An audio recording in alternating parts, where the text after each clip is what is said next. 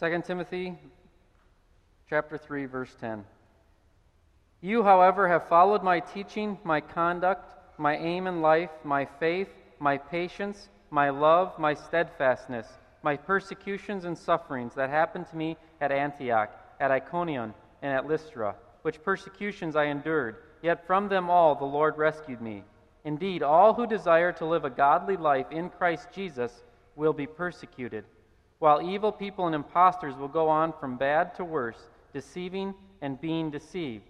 But as for you, continue in what you have learned and have firmly believed, knowing from whom you learned it, and how from childhood you have been acquainted with the sacred writings, which are able to make you wise for salvation through faith in Christ Jesus.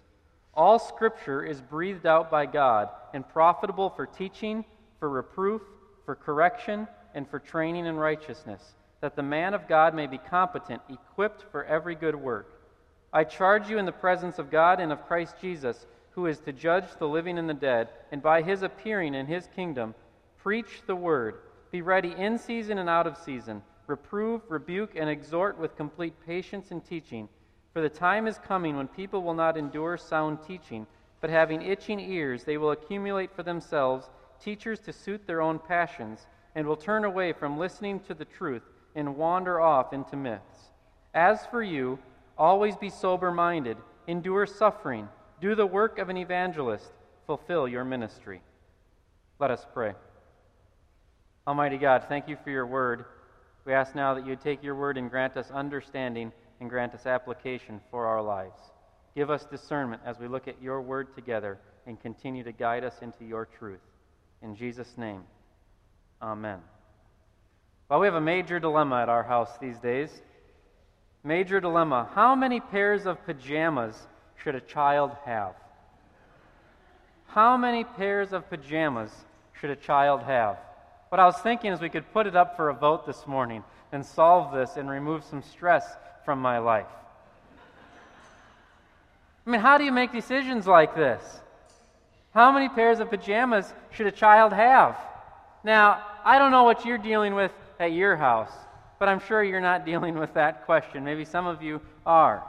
And so how does that decision get made? As I asked the question one night, actually, believe it or not, I asked the question, how many pairs of pajamas and how often do they need to be changed? I mean, I'm just coming from what I know thing.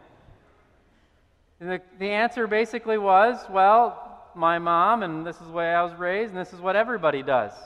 Very legitimate thing. So the source of authority in making the decision is what? Previous experience and what everybody else is doing. Just perfectly legitimate. My beef this morning is not with the decision about the amount of pajamas. But you and I are making much bigger decisions every single day. The issue before us is not how many pairs of pajamas we should have, but we've got issues like, how should I respond when my boss treats me poorly? We've got even bigger issues than that. What happens to my son or my daughter when they pass away? We were on vacation a couple weeks ago in California, and we met an individual in California who was quite interesting.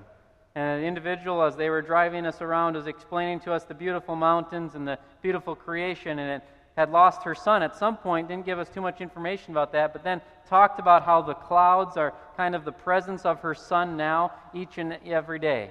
So she was taking fact in the comfort that there was these beautiful clouds, and in those beautiful clouds, that was kind of where her son was residing right now. Now, I'm not here this morning to rebuke this woman or talk about different ideas she had about the clouds and the mountains and what they were and where her son was and things, but it was pretty clear that she had a little different source of authority about what happened after death than I did. But she's no different than any of us, because all of us are making decisions about things like that all the time. The question is, what's our source of authority? I've attended numerous funerals. Attended a funeral one time. During the funeral, it was pronounced that the person who had passed away was an uncle. This uncle was now driving a John Deere tractor in heaven. I don't mean to burst anyone's bubble this morning. I'm sorry. There's no basis to say that at all. The source of authority in that declaration at that moment was what made everyone comfortable and made everyone feel good. And that made everyone feel good and comfortable because it gave them positive thoughts, because they wanted to think of their uncle driving the tractor now in a great spot. Is it necessarily wrong? It might not necessarily wrong, but there's no authority in Scripture to make such a statement. It doesn't say anything like that in the Scripture about life after death. So what's our basis of authority? Our basis of authority is our comfort, what we want everyone else to hear, or what everyone else is saying. If we looked at every issue that we go through in our life, we could ask ourselves the question, what's the source of authority for why I think that way or why I do that? Every single day, we do things unconsciously, right? Have you ever thought about why you do some things? Why do you eat lunch between 11 and 1? I just was raised to eat lunch between 11 and 1, right? Why do I take a break at 10 a.m.? Grandpa always took a break at 10 a.m. for coffee and donuts. But it's just, you grew up that way, so that's your source of authority. Think of when we make decisions in church. Why do we worship on Sunday mornings? Well, everybody else worships on Sunday mornings, and nobody works on Sundays. So we worship on Sunday mornings. You could worship on Tuesdays according to the Scripture. What's our source of authority for everything? That's the question before us this morning, is where are we going to get our guidance? Where are we going to get our direction? This morning, if you look with me at 2 Timothy chapter 3, in verses 10 through 17, the Apostle Paul is making a very bold statement to Timothy, to those of us who are reading this letter. And it can basically be summarized by this. The Apostle Paul, God through the Apostle Paul is saying, Timothy, people receiving this letter, you are to continue living in the truth of God's Word as it is profitable for you. That's this morning's thesis statement. You are to continue living in the truth of God's Word as it is profitable for you. In other words, God's Word is to be the source of everything you do in your faith and your life. If you look with me here at 2 Timothy, jump back up to the beginning of chapter 3 if you would. The beginning of chapter 3, verses 3 through 5, the Apostle Paul is laying out a bunch of behaviors that are going on. The Apostle Paul says, hey, there's all these people that are lovers of self, there's lovers of money, they're proud, they're arrogant, they're abusive, they're disobedient, they don't have self-control, they don't love good, they're reckless, they're lovers of pleasure, they have the appearance of godliness, but they don't have godliness. The Apostle Paul is laying out all of these different things that everyone has that's living around Timothy. But now the Apostle Paul gets down in verse 10 where we pick it up and he says, however you. So in other words, the Apostle Paul is saying, hey, Timothy, this is what's true of the people around you. This is what's going on in their life. But with you, it's supposed to be different. And then that's what we get the rest of chapter 3 of how it's supposed to be different. And then we pick up in verse 14, he begins to lay out how it's supposed to be different. Look with me at verse 14. This is how it's supposed to be different for Timothy and us than the other people. He says, but as for you, continue in what you have learned and firmly believed. So the Apostle Paul is basically saying, hey, they're going that way, but you are supposed to continue to live in this information that you've received and continue to receive through the Scriptures. So in other words, continue to live in the truth of God's Word because it is profitable for you. Each week over the next 5 months, we're going to have what's called a non-negotiable. The whole point of the Essentials series is to determine, okay, what's non-negotiable? What are we not even willing to debate? This is the way it is. These are non-negotiable things. Everything else, let's get together in a room and do whatever we have to do to make the best decision possible. But these things are not up for debate. So our first non-negotiable today, our first non-negotiable is this. Scripture is to be the functioning authority in your faith and life. Scripture is to be the functioning authority in your faith and life. This is non-negotiable for a follower of Jesus Christ. One cannot be a follower of Jesus Christ and not submit to the Scripture as the final authority. Otherwise, you're following a self-made Jesus Christ, because the only way we know Jesus is through the Bible.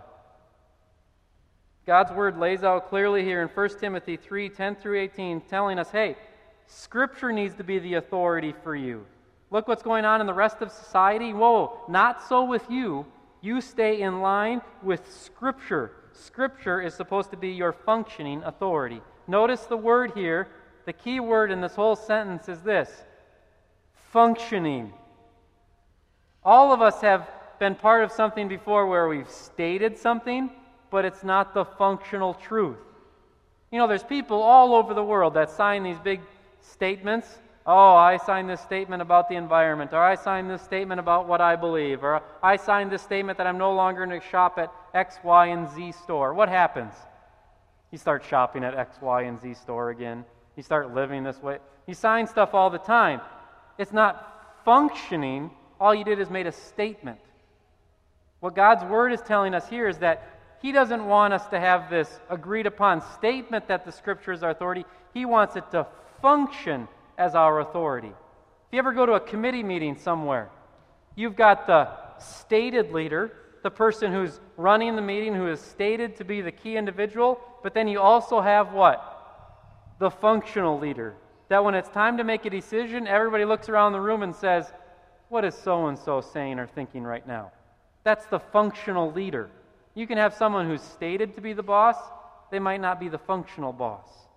And for too long in church history and too long in our own personal lives, we've all said, yes, the Bible. We believe in the Bible. You know, we want the Bible to be preached. We've stated that. We've agreed upon that. So the question before us is this: is the Bible functioning as the authority in our lives? God's Word says to us that the Scripture should be the functioning authority in our faith, in our life. Why should the Scripture, why should God's Word be the functioning authority in our lives? Look with me at 1 Timothy chapter 3, verse 16. Verse 16, it tells us right here why Scripture is authoritative. All Scripture is breathed out by God. In other words, Scripture is produced by God. God is the author of Scripture. Where does God's Word comes from? God Himself. This right here, the source behind all this information, all this revelation, is God Himself. It is breathed out by God. We believe that all Scripture is authored by God. What we mean by that is this: that God initiates what is said, directs how it is said, and is in control of the final product in the original Hebrew and Greek that Scripture was written in. Notice what the Apostle Paul doesn't say. He doesn't say, hey, Scripture was dictated this way. So we don't know exactly how this came to be. So for example, King David, if we look back into Psalm 23, a famous psalm of everyone, the Lord is my shepherd, we believe that God inspired that. We don't know exactly how it happened. We don't know if King David had a pad of paper and he was sitting in his little cave and was like, okay, what is that next line? The Lord is my shepherd. What's the next line? Probably not. It was at a moment where King David is inspired in the midst of anger, in the midst of grief, and the Lord gives him this whole word, and at some point that's recorded down on our behalf. So we have God speaking to us. We don't know how, but we know that God brought it all to be. So for example, there's a comma in verse 16. Verse 16, it says, all Scripture is breathed out by God and profitable for teaching, comma. Did God put the comma there? Well, no, God didn't put the comma there. English translators put the comma there. But God brought about the teaching, the point of the passage.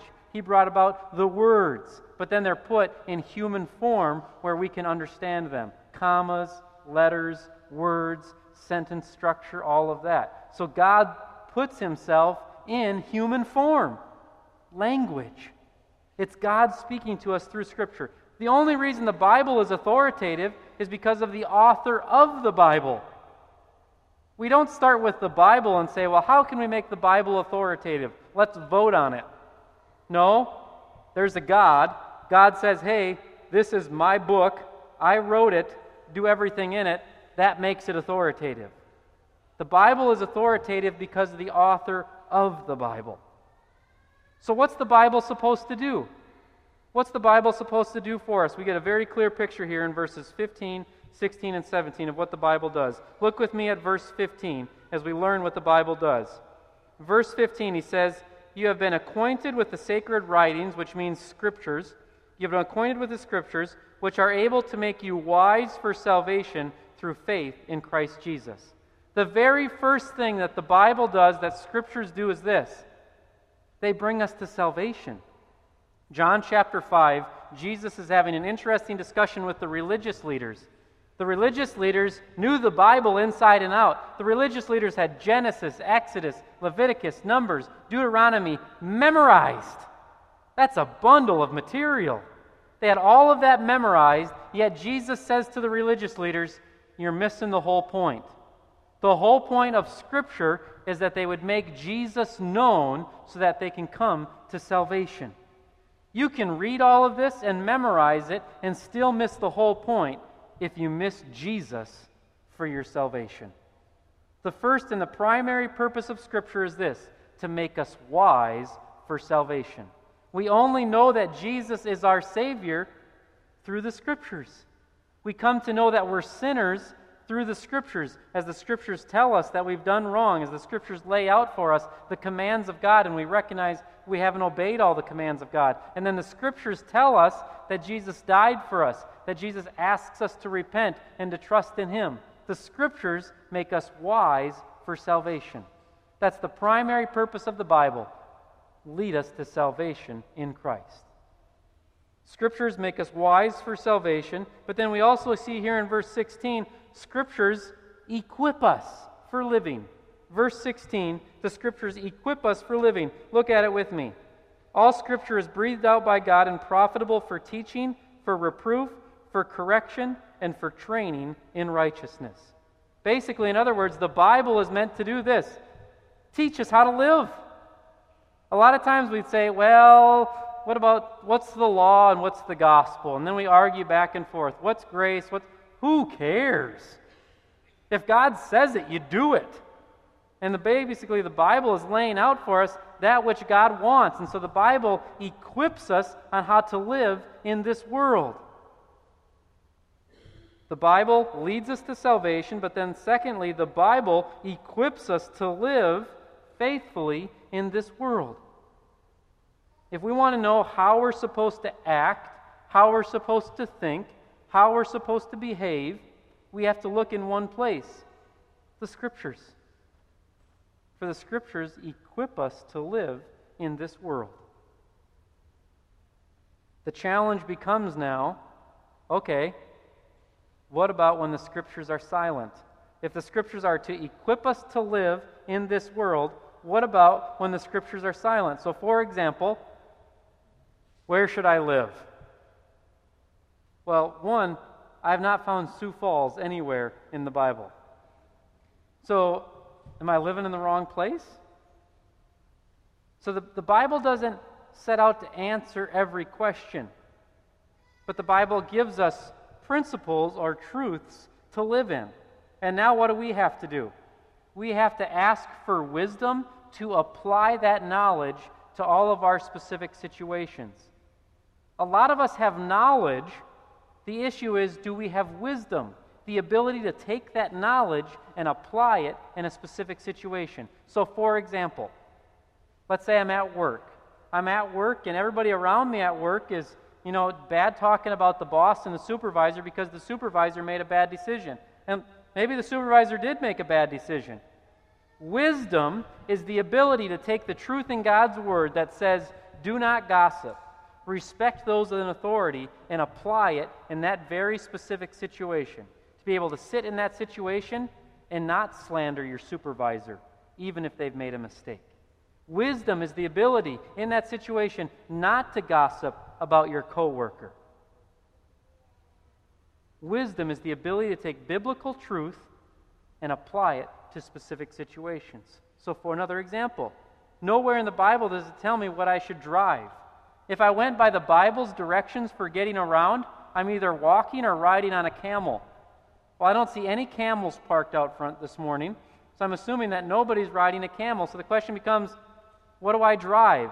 And if the Bible is the functioning authority in my life, how does the Bible help me decide what I drive? Well, the Bible teaches us some things about money. The Bible teaches us how we're to use money. So wisdom is now the ability to take the biblical teaching on money and apply it to a decision I'm making about a car. So the Bible doesn't answer every question for us. The Bible gives us these truths, and then God gives us wisdom to apply the truths in specific situations. The Bible, first and foremost, leads us to salvation in Jesus Christ. Secondly, the Bible comes and equips us to live as followers of Christ. Our non-negotiable is this, that Scripture is to be the functioning authority in your faith and life.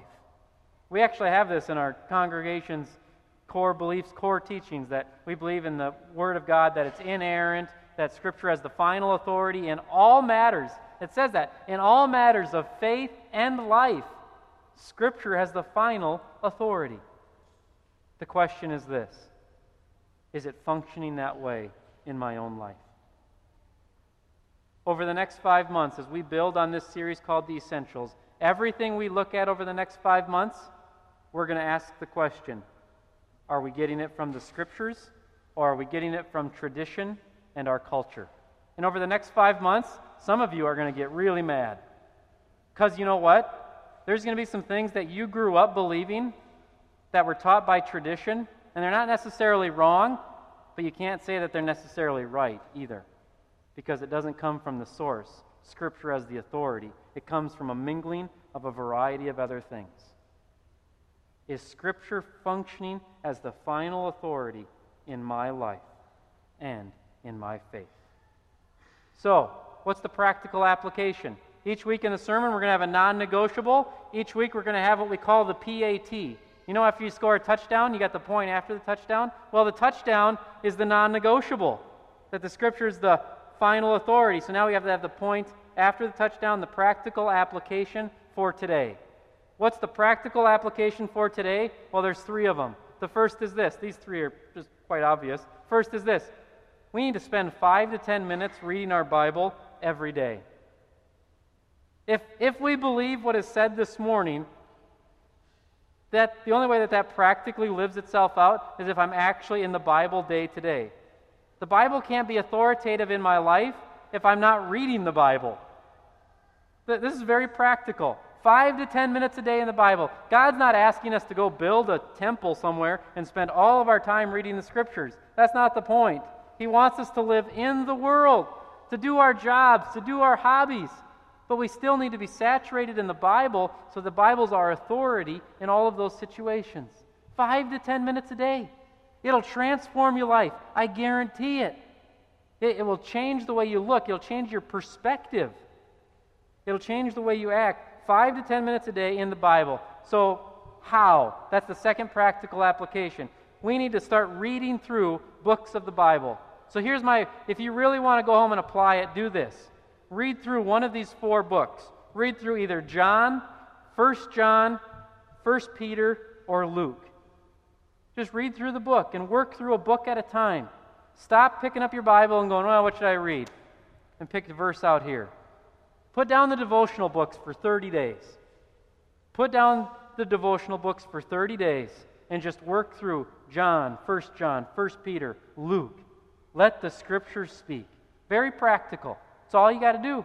Work through it day by day. Just keep reading the letter. These are written as letters, and if you get a letter in the mail, what do? Read through the letter. You don't start at the bottom, and then maybe hop up, read a sentence here. You read through the letter.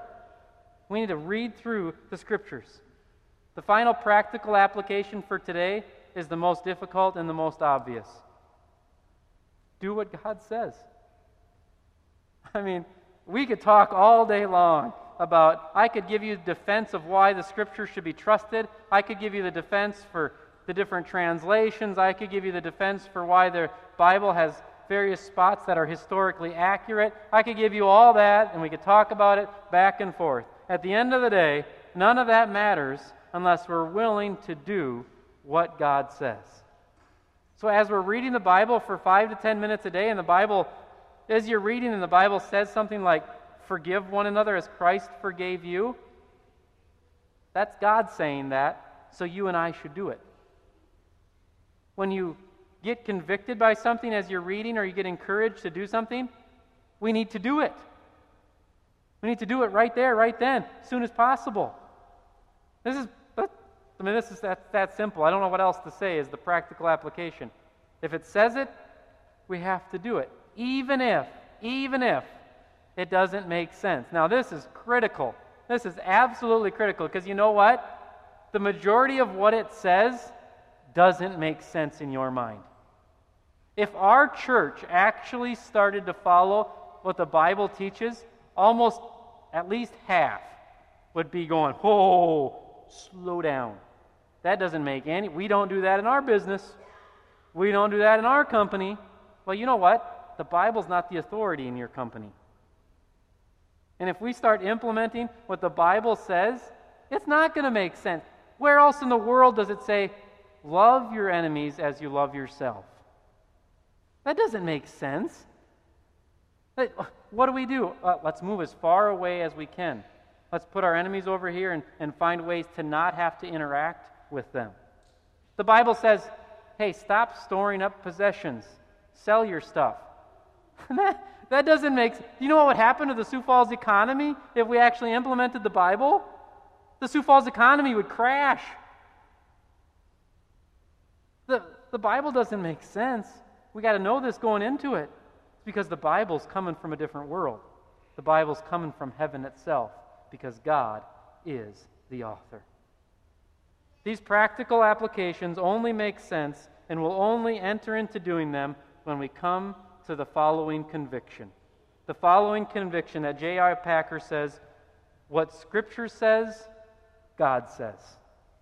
Until we come to the point where we believe that what is said here is said by God, we'll always shy away from the Bible a little bit. But when we come to the point of conviction, where we say, wow, that's God speaking, then how can you not pick this up every day if you've got an opportunity to hear from the Creator of the world? If you showed up at work tomorrow, and as you're standing around the water cooler and you said, hey, God spoke to me this morning, how's that going to go over? What do we usually do? When somebody says that, what do we do? If I got up here this morning and I said to all of you, last night God told me, what would you initially do? I'm going to take this with a little grain of salt. We do that a lot. Reality is, God spoke to me this morning about 6:43. I'm banking on it that God's going to speak to me again tomorrow morning around the exact same time. And you know what? God wants to speak to you tomorrow morning. God wants to speak to you every single day so that He can lead you into salvation and so that God can equip you for a life of faithfulness to Him. I have no idea how many pairs of pajamas you should have. But I do know where we can find the keys to life's questions. From God Himself in the Scriptures. For what the Scripture says, God says. That's where we find salvation. That's where we find our life.